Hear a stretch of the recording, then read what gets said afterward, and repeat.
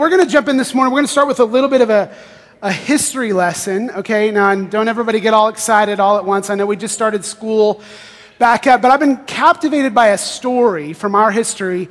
Took place right around the turn of the century, 1800s, and it's a story of two guys, Lewis and Clark. Now, again, you might be familiar with this story, but Lewis and Clark set out to do something really impressive and important. So here's the letter that they got as they started their adventure, and it says to Captain Meriwether Lewis, the object of your mission is to explore the Missouri River and such principal stream of it, as by its course and communication with the waters of the Pacific Ocean may offer the most direct and practicable water communication across this continent for the purpose of commerce.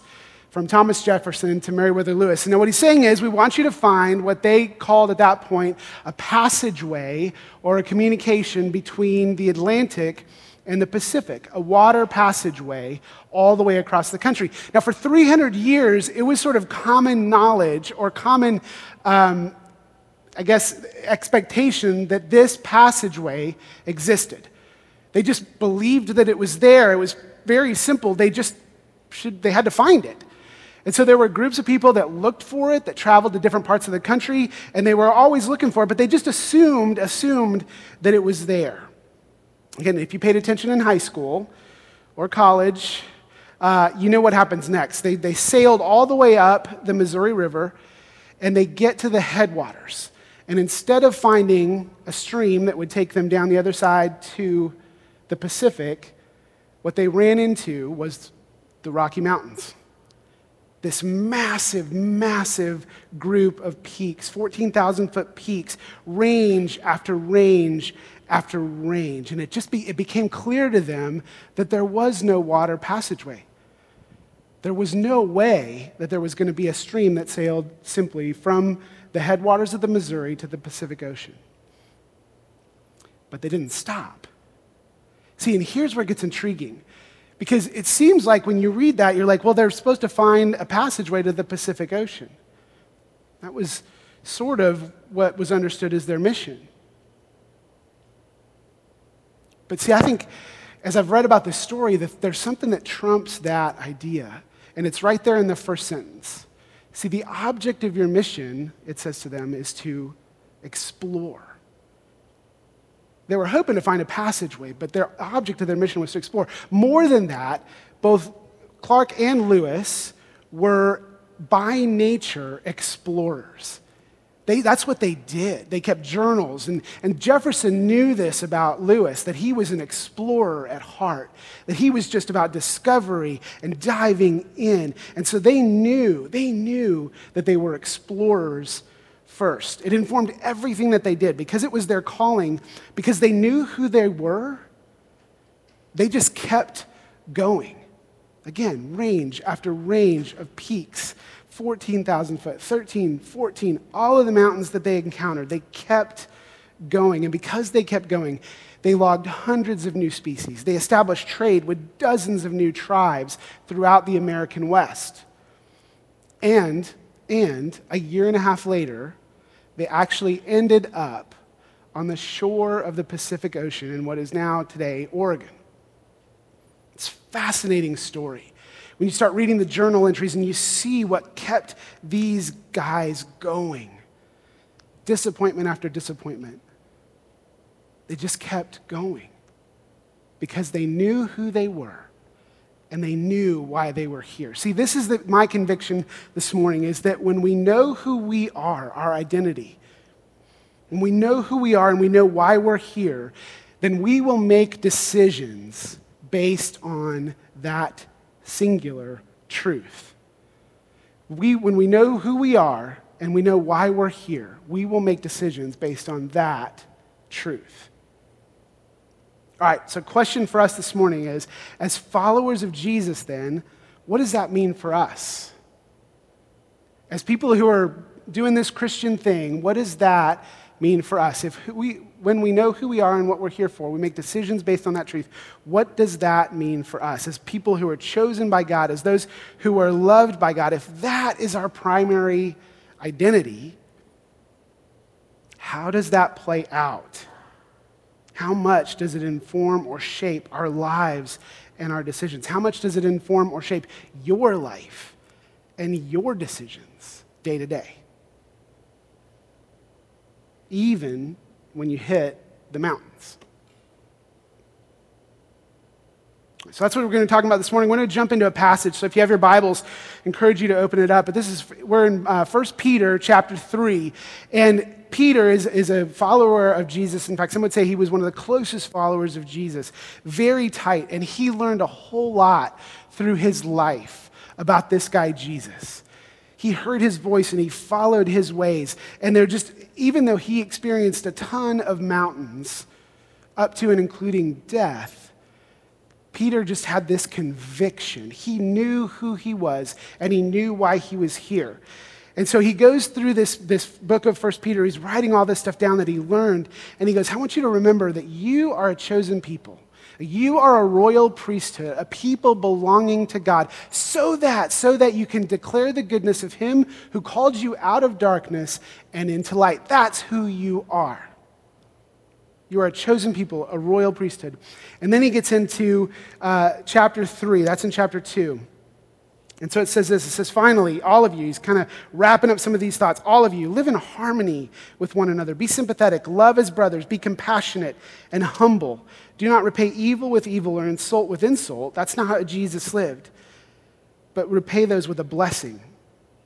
Because to this you were called, so that you might inherit a blessing.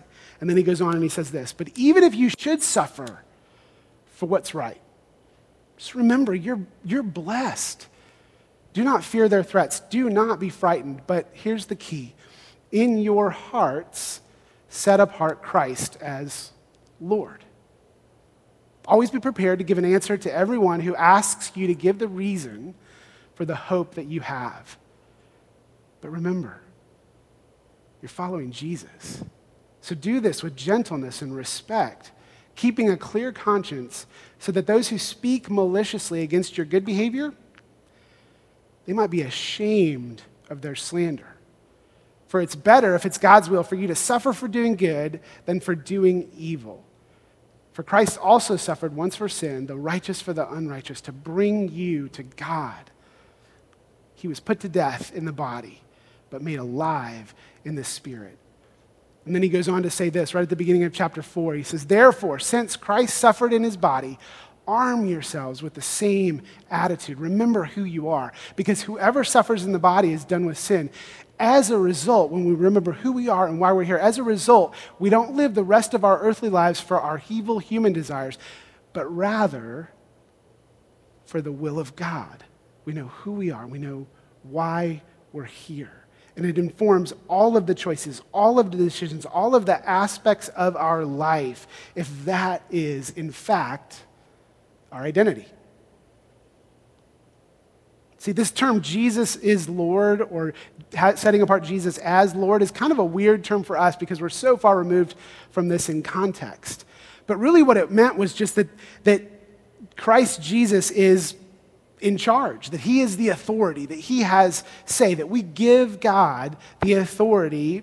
Some would argue that it is due him, right? And so it's not just a demand for obedience. See, often in the church, we kind of just make it about a demand for obedience. We follow the religious rules like Scott was talking about earlier, but it is about an identity, and it's an inspiration for the way that we live in the world.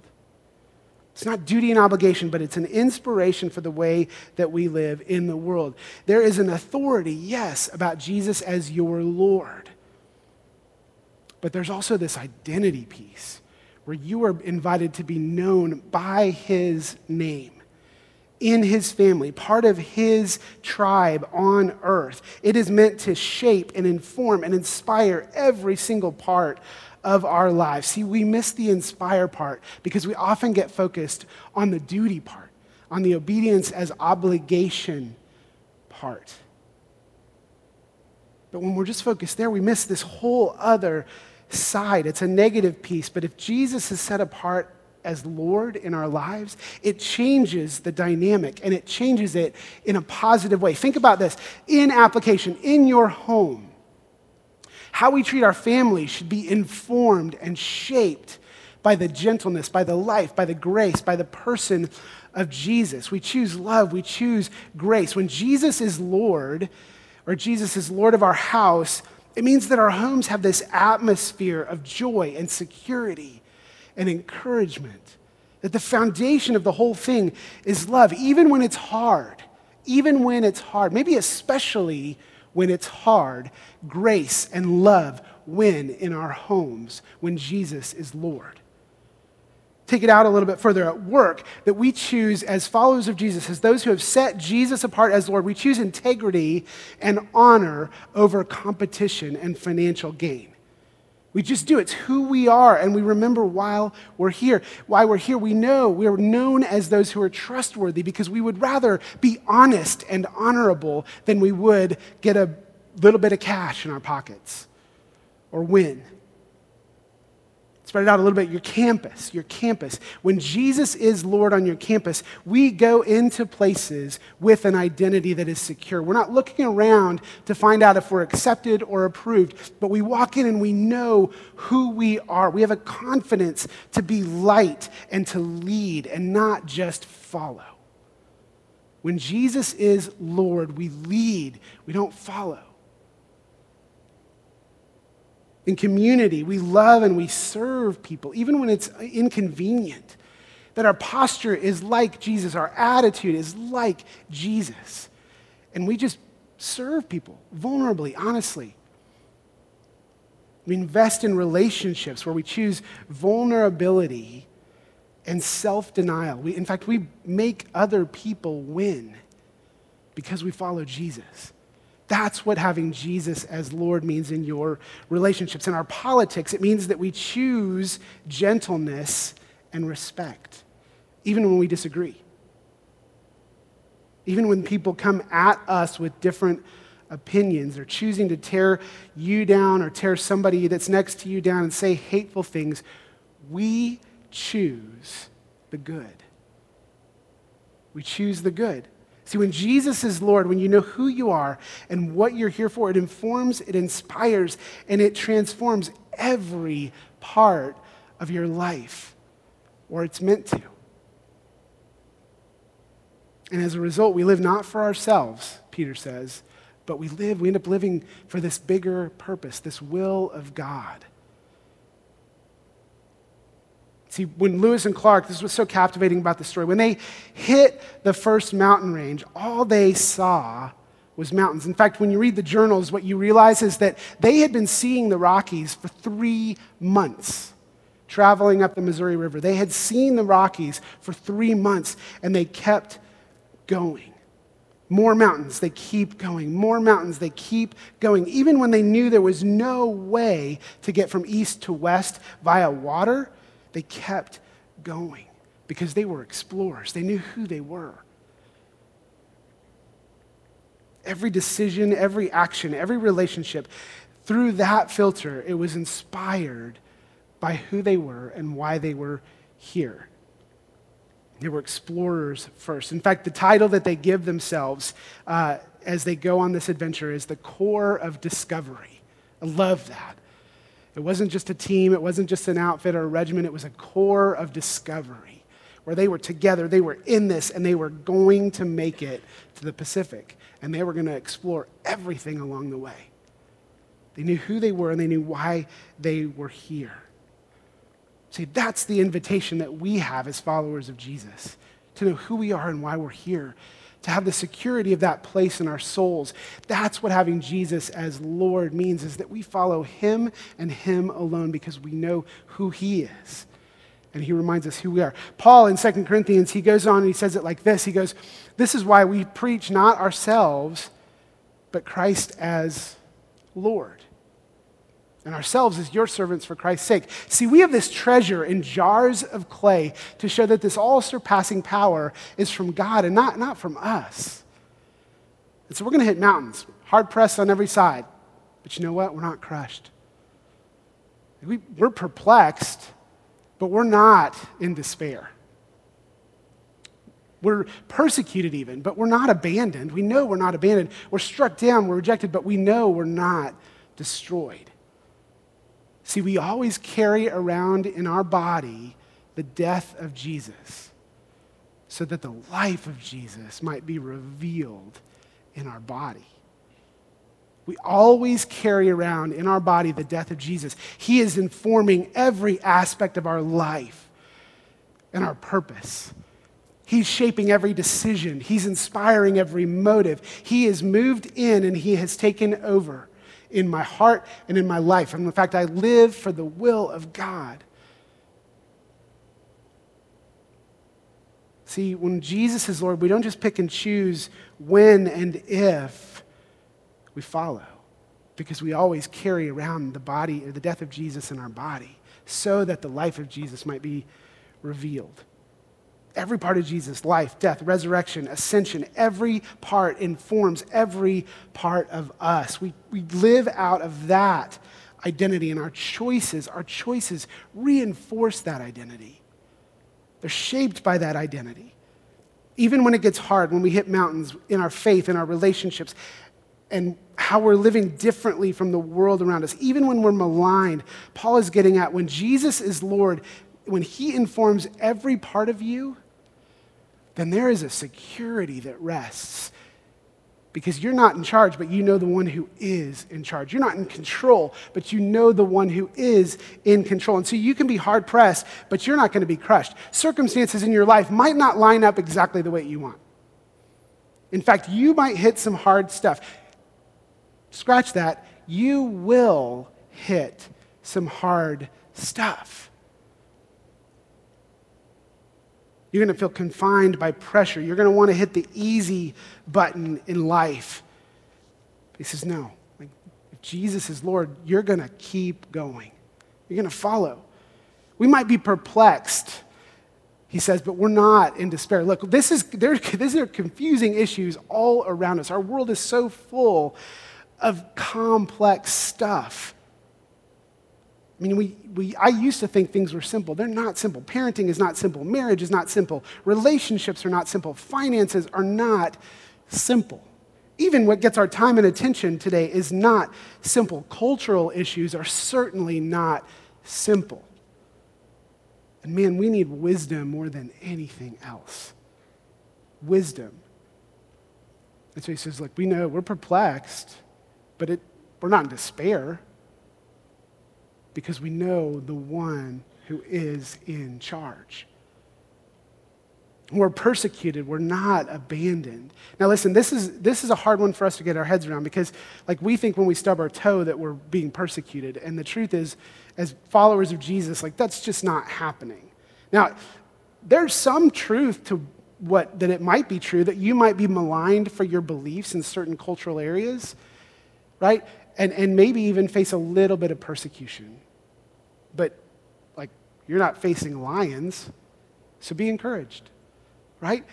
But he says, look, you have to understand, you even when you're persecuted, even when you're dealing with all the tension that comes with that, and in our world right now, there's plenty of tension. See, in many ways, our culture is more or less trying to figure this out because we're becoming what they call more secularized as a culture, where we've lost the sort of Judeo-Christian moorings that founded us. And that's just happening, right? It's not even a value statement, it just is. And so part of what the church and Christians are trying to do is to figure out what does it look like to navigate this new landscape. To borrow the analogy, what does it look like to canoe when you're in the mountains? When you're used to traveling by water, but now you got to figure out what to do in the mountains. Right? Well, we're in the mountains as an organization, as a church, as a people of God, because more and more the culture is choosing things that don't necessarily line up with what God says. And so it's just challenging. There's the tension. I was listening to NPR the other day, and there's this Christian group, I think it was in Louisiana, and they're protesting because they found some books in the library that had some really objectionable material in them, right? And so they, of course, went full footloose and were like, we're going to burn these and throw them out and all this stuff, or at least that's how it was reported, right, on NPR. They're saying, yeah, these Christians are really bad people. In fact, they are for censorship. They're all about the censorship. And there's, Christians can be knuckleheads, right? So there may be some truth to that, but the reality is I'm sure that there's a lot more nuance in that conversation. In fact, if we started with a question instead of just bold assertions where we're so convinced that we're right and the other people are idiots, we would ask the question, like, what should we protect our kids from? Like, what age is it appropriate for them to see pornographic material in the library, public library? We don't want censorship because nobody wins in that case, but at least we should ask the question, at what age is this appropriate? Maybe we create a space in the library that is for adults only. That way nobody loses out. You want to go look at magazines that have graphic content? Great. Your prerogative. But we're going to, keep the kids out of that room. If we started with the question with gentleness and respect, we might actually make some headway. That's not the MO of our culture right now. Everybody's just shouting from the top of their lungs what is right and what is true what in their belief system. I mean, there's so much crazy stuff going on right now. But the question for us, even in the face of persecution, is, are we willing, as followers of Jesus, if he is Lord, to handle it with gentleness and respect? That's what having Jesus as Lord means. Being able to answer questions that come our way, even if those questions come in the form of accusation. We're struck down, we're rejected, but it doesn't destroy us. See, this is the beauty of following Jesus. When we know who we are and we know why we're here, even if somebody rejects us, it doesn't rock us at the core of who we are because we know we're loved. We know we're embraced by the God of heaven. And so we can take rejection without it destroying us. See, when we set apart Jesus as the Lord, it means we give him the authority to influence and shape every part of us, even when it gets hard, even when our faith is challenged, even when we're tempted, even when it gets complicated, even when the Bible, the stuff in here, doesn't make sense or it doesn't line up with the cultural narrative. That we go, no, I don't know, but Jesus is Lord. I can't change that God is real and that he is ultimately in charge. So I'm going to set apart Jesus as Lord, not out of obligation. And this is the key point. Remember, not out of obligation.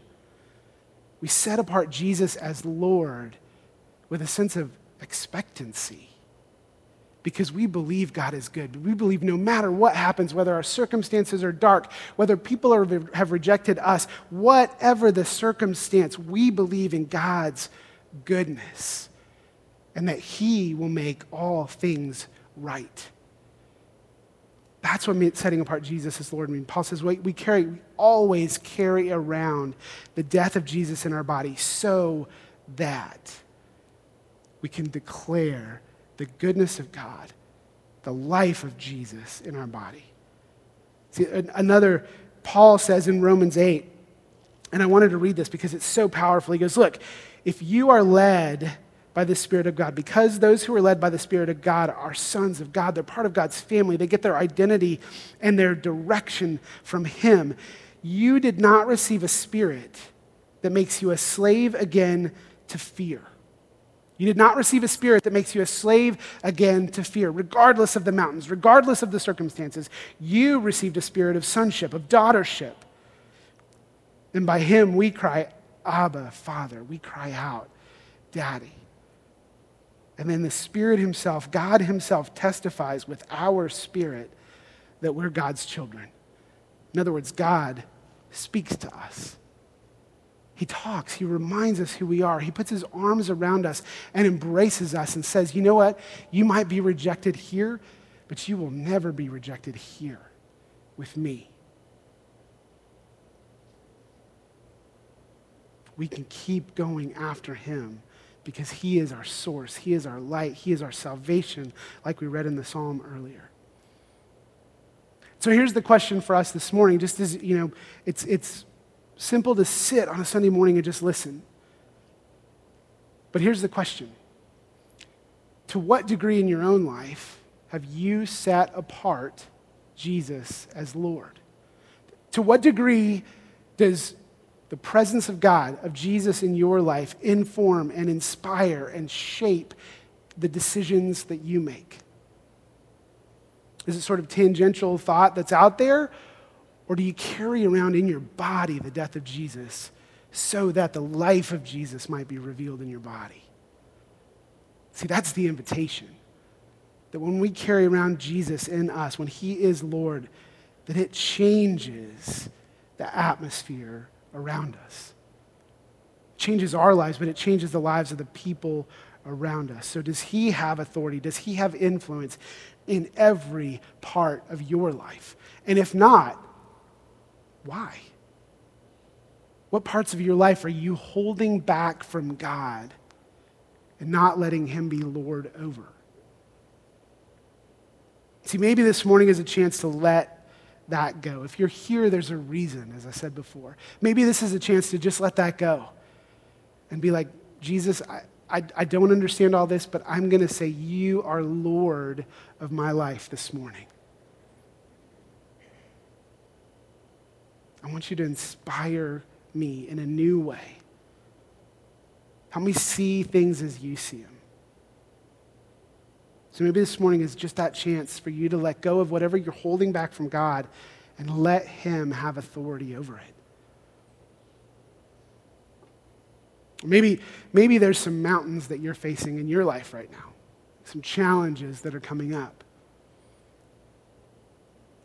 You might have even seen them coming for months on end. Or maybe this morning is a chance to just go, you know what? I'm going to keep going because I believe who God has made me to be. I believe in his goodness. And I believe in the end that he will work all things for the good of those who've loved him and are called according to his purposes. And maybe this morning is a chance to share that with somebody. The mountains that you see or the mountains that you're in. See, this is why we gather around here for worship. We gather for worship because we want to create a space in our week where we can gather together and cry, Abba, Father, together.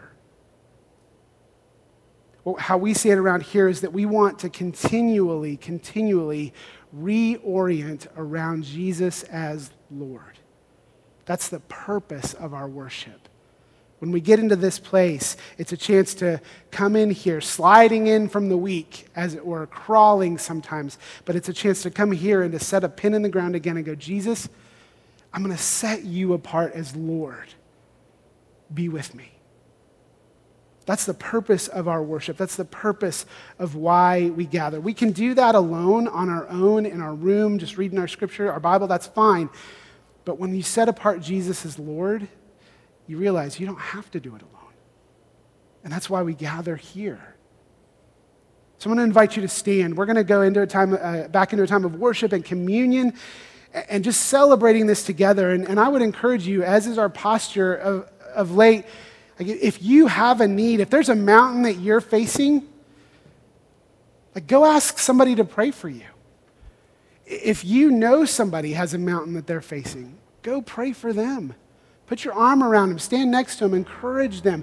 We're creating an atmosphere in this place where we are together in this, where we're together setting apart Jesus as Lord, even, maybe especially when we hit the mountains.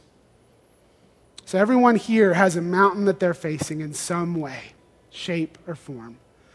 Why not take this moment as we sing this song, as we reorient ourselves around Jesus as Lord, to just take each other in the same direction? Let's pray. Father, we give you praise this morning for your word, that it is so true, that when we set you apart as Lord Jesus, it is not out of duty and obligation, but it is with expectancy, because we believe that you are good. We believe that you are good. And so this morning, Lord, as we continue on, as we take communion, as we pray over one another, we just continue to invite you to have your way in us and in this space. Holy Spirit, we believe that you are here and operating in our midst. You are in us, you are working through us, and you are among us. So we give you permission this morning, God, to have your way, to continue to have your way, because Jesus, you are our Lord. We need you. So we offer all of this in your name.